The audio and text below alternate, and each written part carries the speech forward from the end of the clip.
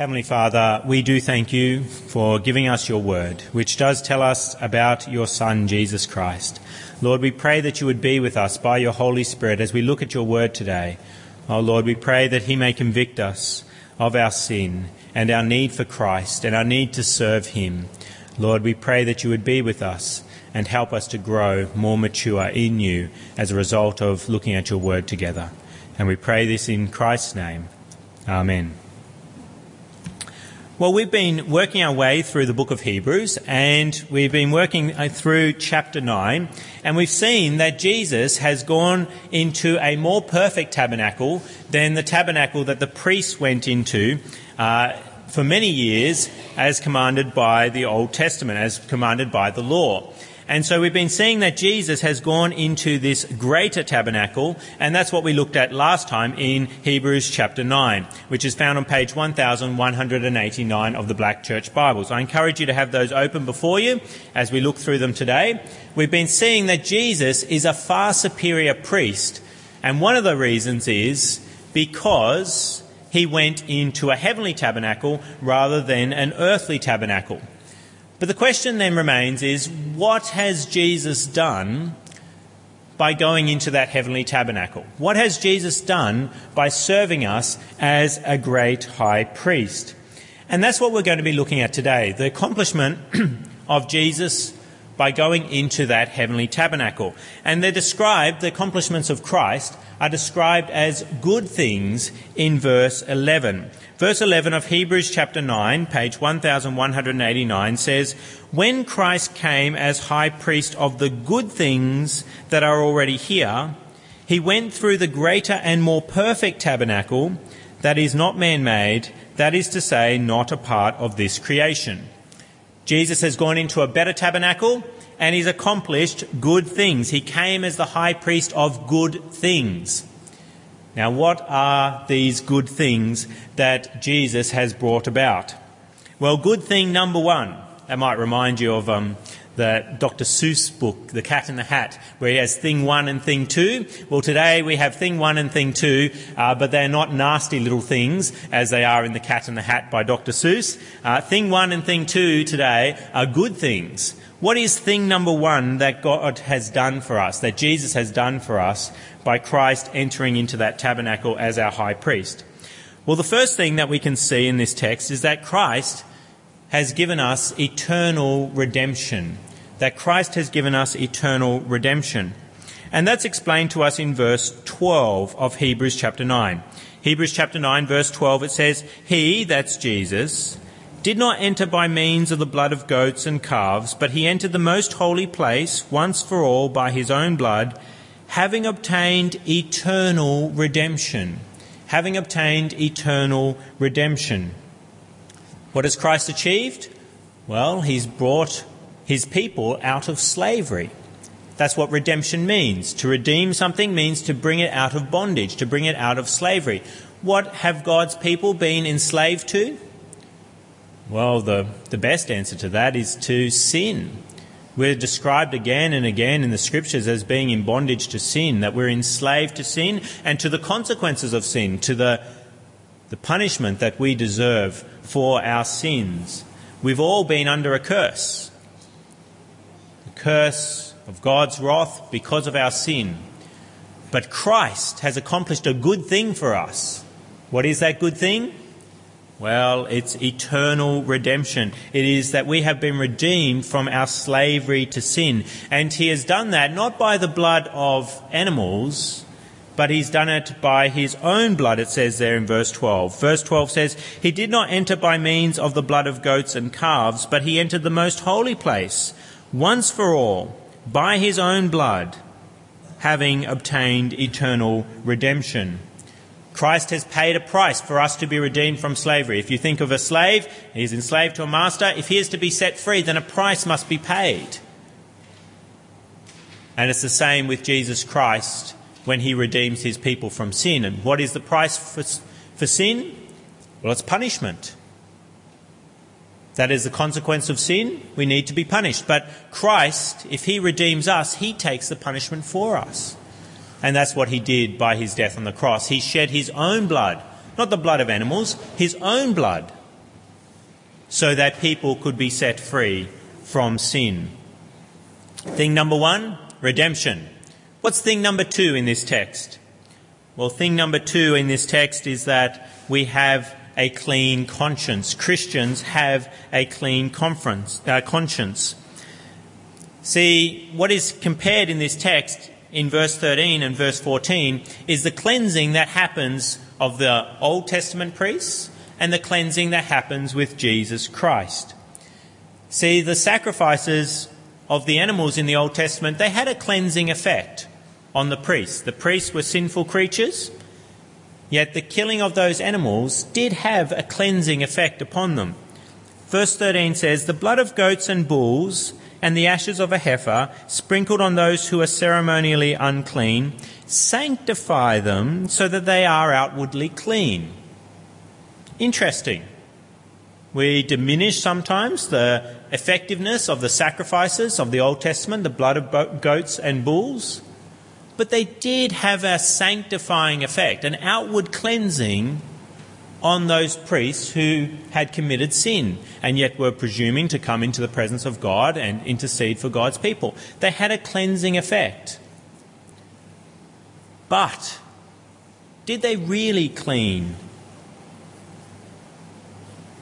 That's where verse 14 tells us that the true cleansing comes from Jesus Christ. Verse 14 says, "How much more then will the blood of Christ, who through the eternal Spirit offered himself unblemished to God, cleanse our consciences from acts that lead to death, so that we may serve the living God?"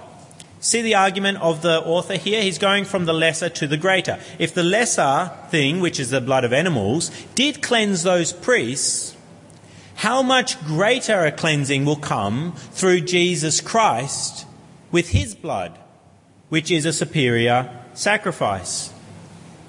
The idea here is different types of washing, really. We have very clean water coming out of our taps, generally speaking, and so we just tend to think of cleansing with clean water to be the norm. But we also do understand that we can have dirty water as well. And we understand that although the dirty water might clean to some extent, pure water is a superior cleaning product. To be honest, I don't know much about cleaning.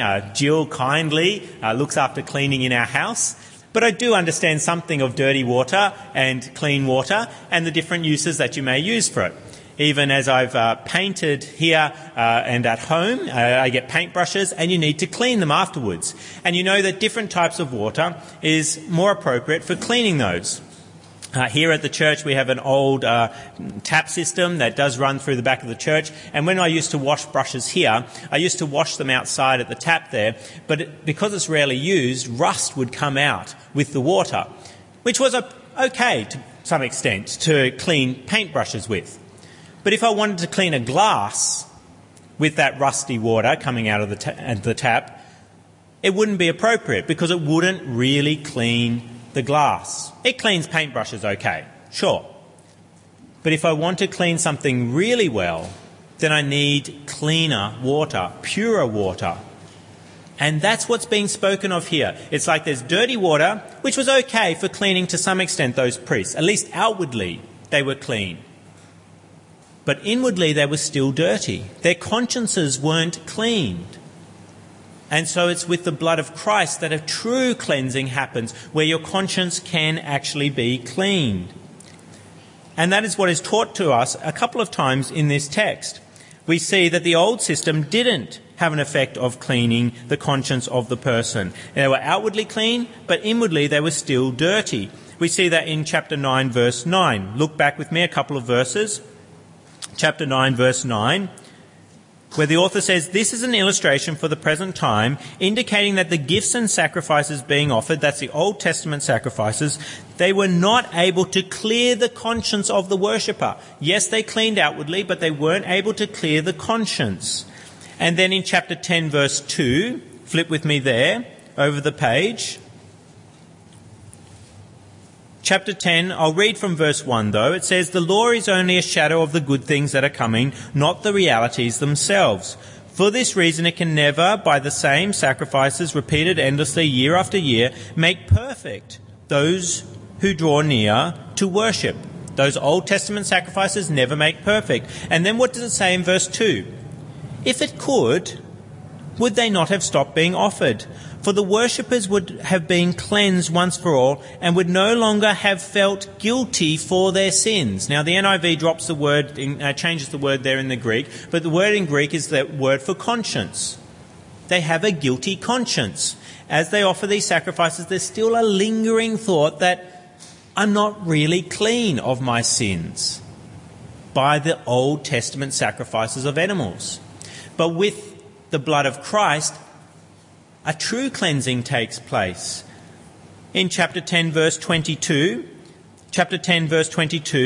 the author says, "Let us draw near to God with a sincere heart in full assurance of faith, having our hearts sprinkled to cleanse us from a guilty conscience and having our bodies washed with pure water." Clean water has come through Jesus Christ, and it truly cleanses our consciences, which is what is described for us in verse 14 of chapter 9 as well.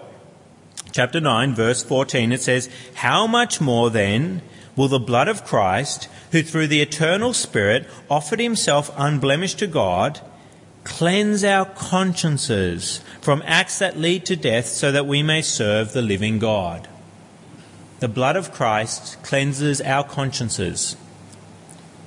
Our conscience nags us about our sins, about acts that lead to death, it says there in verse 14. That's what we have on our consciences. We have this guilt about sin. But Christ's blood washes that. Pure water, not rusty water. Pure water cleanses our consciences, washes our sins away, washes the guilt that we feel about our sins away as well. Now, why is Christ's blood so superior? Why were the sacrifices of animals not effective in cleansing the conscience? Why is Christ's blood so much better? Well, the author gives us a few reasons in verse 14, where he says, "How much more then will the blood of Christ," interesting, he says Christ, the Messiah there, the man. It's not an animal. He's a man if he's the Messiah. And he's the God-man that the Old Testament predicted. He's both divine and human. So his blood is of greater value than an animal's. We sometimes get confused in our day and age that animals are just the same as humans, or even better for some people. There's been a news article floating around this last week about the way that people seem to care more about puppies than they do about babies, about children. They would intervene more if a puppy was in danger than they would if they saw a human child in danger. That is not a right understanding of humanity. A right understanding of humanity says that human blood is of far greater value, infinitely greater value than the blood of an animal. And so why is Christ able to cleanse our consciences? Because he is the Christ. He is the God-man. He is fully human and he's also divine. Scriptures actually talk about us being redeemed by the blood of God. Not that God actually has blood, but in the God-man, he is divine. In Jesus, he is the God-man. And so his blood is of infinite value in cleansing people of their sin. How else do we know that Jesus' blood is of greater value? Well, it's because it was voluntarily given. Isn't it interesting what it says in verse 14? It says, "How much more then will the blood of Christ, who through the eternal Spirit offered himself." He offered himself. Did the bulls and the goats offer themselves on behalf of humans so that they would be clean of their sin? No, they were dragged in. I don't think any bull ever wants its throat cut. What about Jesus Christ? Was he pushed onto the cross? No, he went willingly.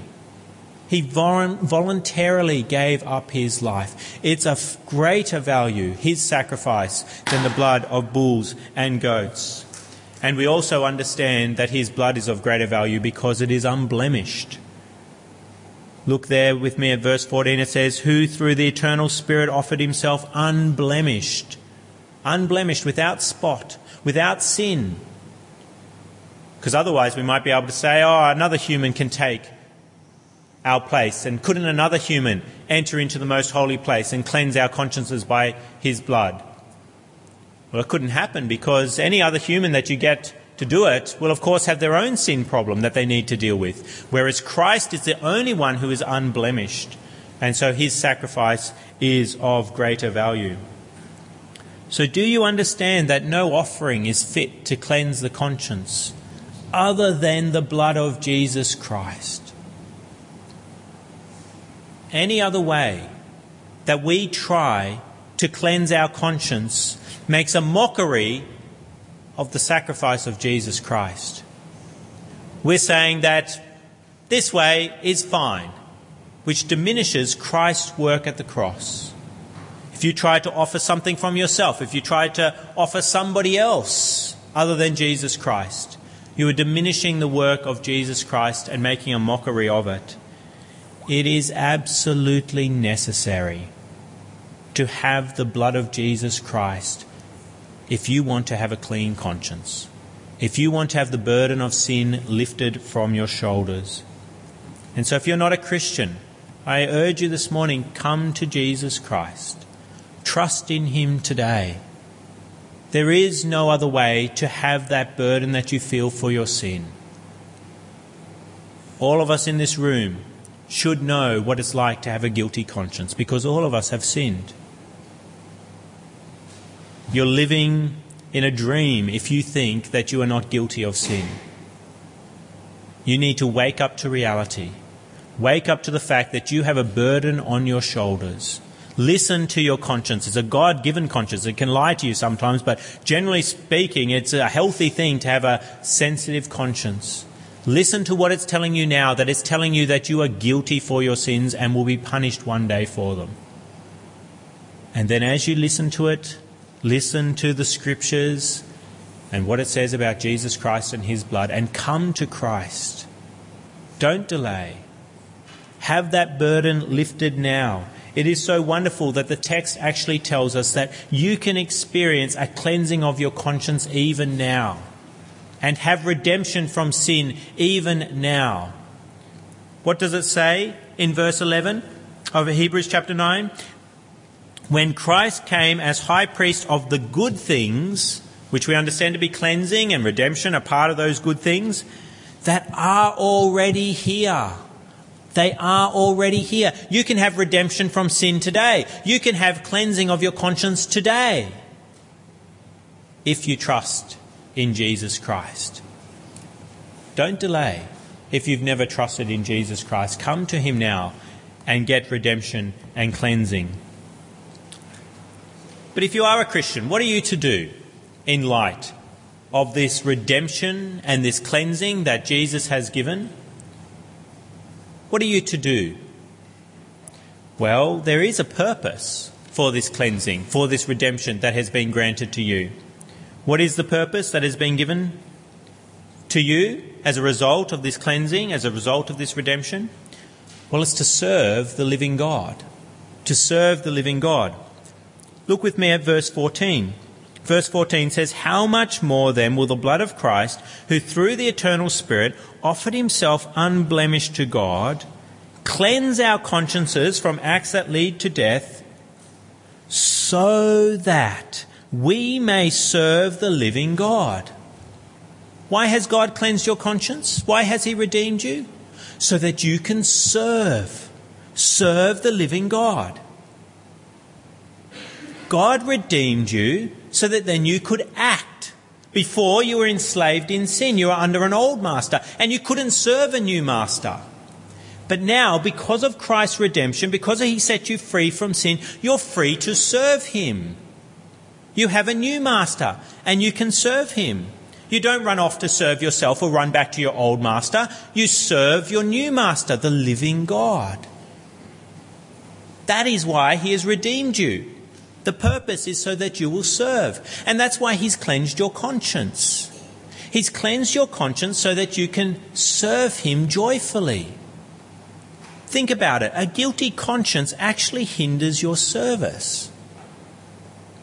Think of if you had a boss at your workplace and he was always there and he was always making sure that you did the right thing, and as soon as you slipped up, he made you feel terribly guilty about it. And every time you did something wrong, you felt guilt, guilt, guilt, guilt, guilt. Is it easy to serve such a person? You've always got a guilty conscience about all the things that you've done wrong ever since you started working at that place.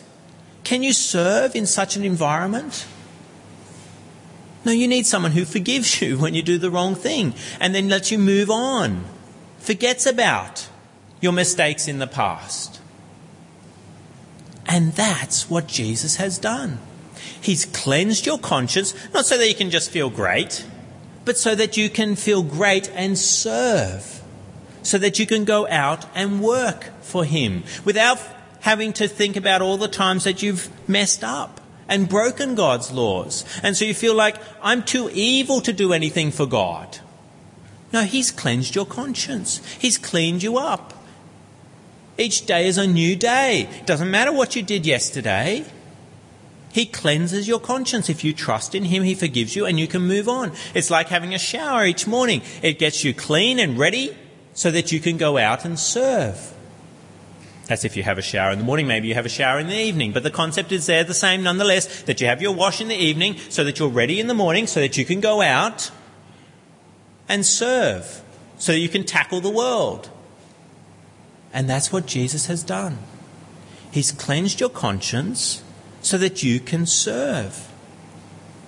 So the question is, are you using your freedom, your redemption, and your cleansing for service of the living God? Well, I am encouraged at this church that so many of you are actually using your redemption and your cleansing for service of the living God. I'm encouraged that many of you serve the Lord in honest employment, day after day, going out and working hard for the Lord with your employer, being honest, being fair in the workplace, working hard even if your employer overlooks you, if no one notices particularly what you do. If you're doing that day after day, you're going out and you're working hard, that is service to the Lord. That is using your redemption, using your clean conscience so that you can serve the Lord in the workplace. And I know that many of you work very hard in the workplace. I'm also encouraged at this church that many of you use your redemption, use your cleansing so that you can serve your families. You know that you mess up at times in the relationships that you have with your parents, with your children, with your cousins, your aunts and your uncles, but you get back in and you try to serve, you try to look after them. You try to help them. If you've got an unwell parent, you try and you do your best to help them. That's service of the living God. If you always thought about all the times you hurt your parents or your parents hurt you, you wouldn't serve them. But God cleanses your conscience so that you can serve. And I love how the mums in this church, they continue to serve their kids. What is that? That's service of the living God. Yes, they made mistakes the day before with their kids. Maybe they yelled at them and they got angry when they shouldn't have. They lost their patience. Maybe they didn't praise their children enough. But they don't dwell on that. They keep going. Each day is a new day because God cleanses the conscience. Confess those sins to the Lord and then move on. Mums have a real job before them. It's pretty much a 24/7 job. And they don't get overtime. They can get called up in the middle of the night. But they continue serving. They serve their children because they know that they're serving the living God and they have been redeemed for such service and their consciences have been cleaned. I'm also encouraged that many people in this church, the members of this church, serve the living God by the way they interact with the church family, by the things they do here, the way that they serve the people of this church. I'm so encouraged that Ray and Rochelle, they serve us week after week with their musical gifts. Why do they do that? Because they've been redeemed to serve, because their consciences have been cleaned. I'm so encouraged that Steve Jones, he always opens up his home year after year for men's meetings so that the men can gather and enjoy discussion around God's word and enjoy fellowship. Why does he do that? Because he's been redeemed, because his conscience has been cleaned. I'm also encouraged by the way that the kids club leaders come along For many years now, we've been doing the kids' clubs. Every holidays that Ali, Shanaz, Leslie, Jill, Rodney, they give up their time, each kids' club, they come along and they serve the living God. And it is real service. If you want to know how tough a kids' club can be, come along to the next one and just see. It hurts your legs as you stand all day and doing things, hurts your ears. You get enough kids in a room, enclosed space, you don't know about noise until you hear them running around doing that. Why do these people do this? Because their consciences are clean, because they've been redeemed, and they know that this is part of their service of the living God. And I am encouraged that so many people come and pray in the meeting before we have this service each week. If you've never come to that, do you realise that there are people who come and intercede on your behalf? They may even name you by name, week after week, so that you'll be edified in the service that comes. And that is part of their service of the living God. And how some of you come to members' meetings again and again, year after year, to make wise decisions for the Lord's work. Why come to members' meetings? Because we recognise that we're sinful creatures. The leaders of the church are sinners as well, and we recognise that we need collective wisdom of the Holy Spirit to make decisions here. We believe in original sin, that we are still sinful creatures, and so we need people to come along and help us make wise decisions. And I love that members come to such meetings to make such decisions. That's part of their service of the living God. I love that many of you are encouraging to people when you come to church on Sunday, you speak to newcomers, you welcome them, and how some of you serve tirelessly on the rosters. Year after year, your name's always there, serving on the rosters. Why is that? Because you've got a clean conscience, because you've been redeemed for service. And I love how so many people at this church are so generous with their money. They continuously invest back into God's kingdom the money that God has given them. And that's part of their service of the Lord. I actually had someone outside the church, they found out how much our offertory tallies each year, and they know the size of the congregation here, and they said, that can't be right. That's impossible. Why is it possible that their offertory is so high here at this church? It's because the people know that they have been redeemed. The people know that they have a clean conscience, and so they're willing to serve the living God by giving to his work. So I'm encouraged by the way that many people here in this church, they serve in the church itself. And I'm also encouraged that many people serve the living God by growing themselves.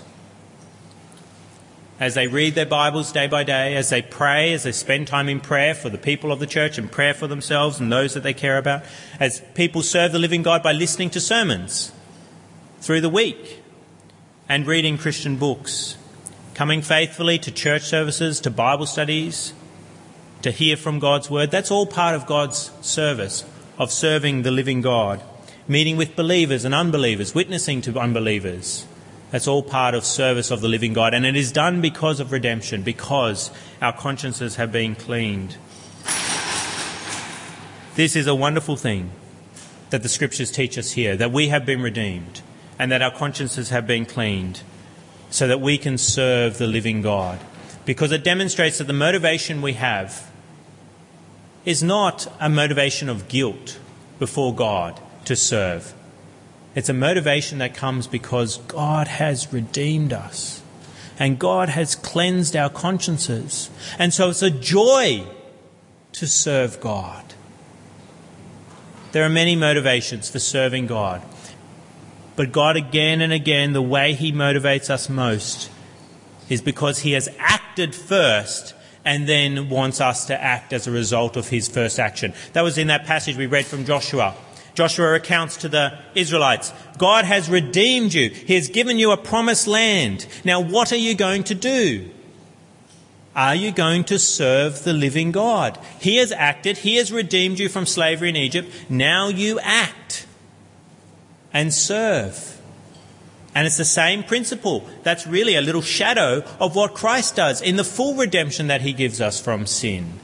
that we serve the living God because God has acted first, that he has redeemed, he has cleansed, and so we now serve.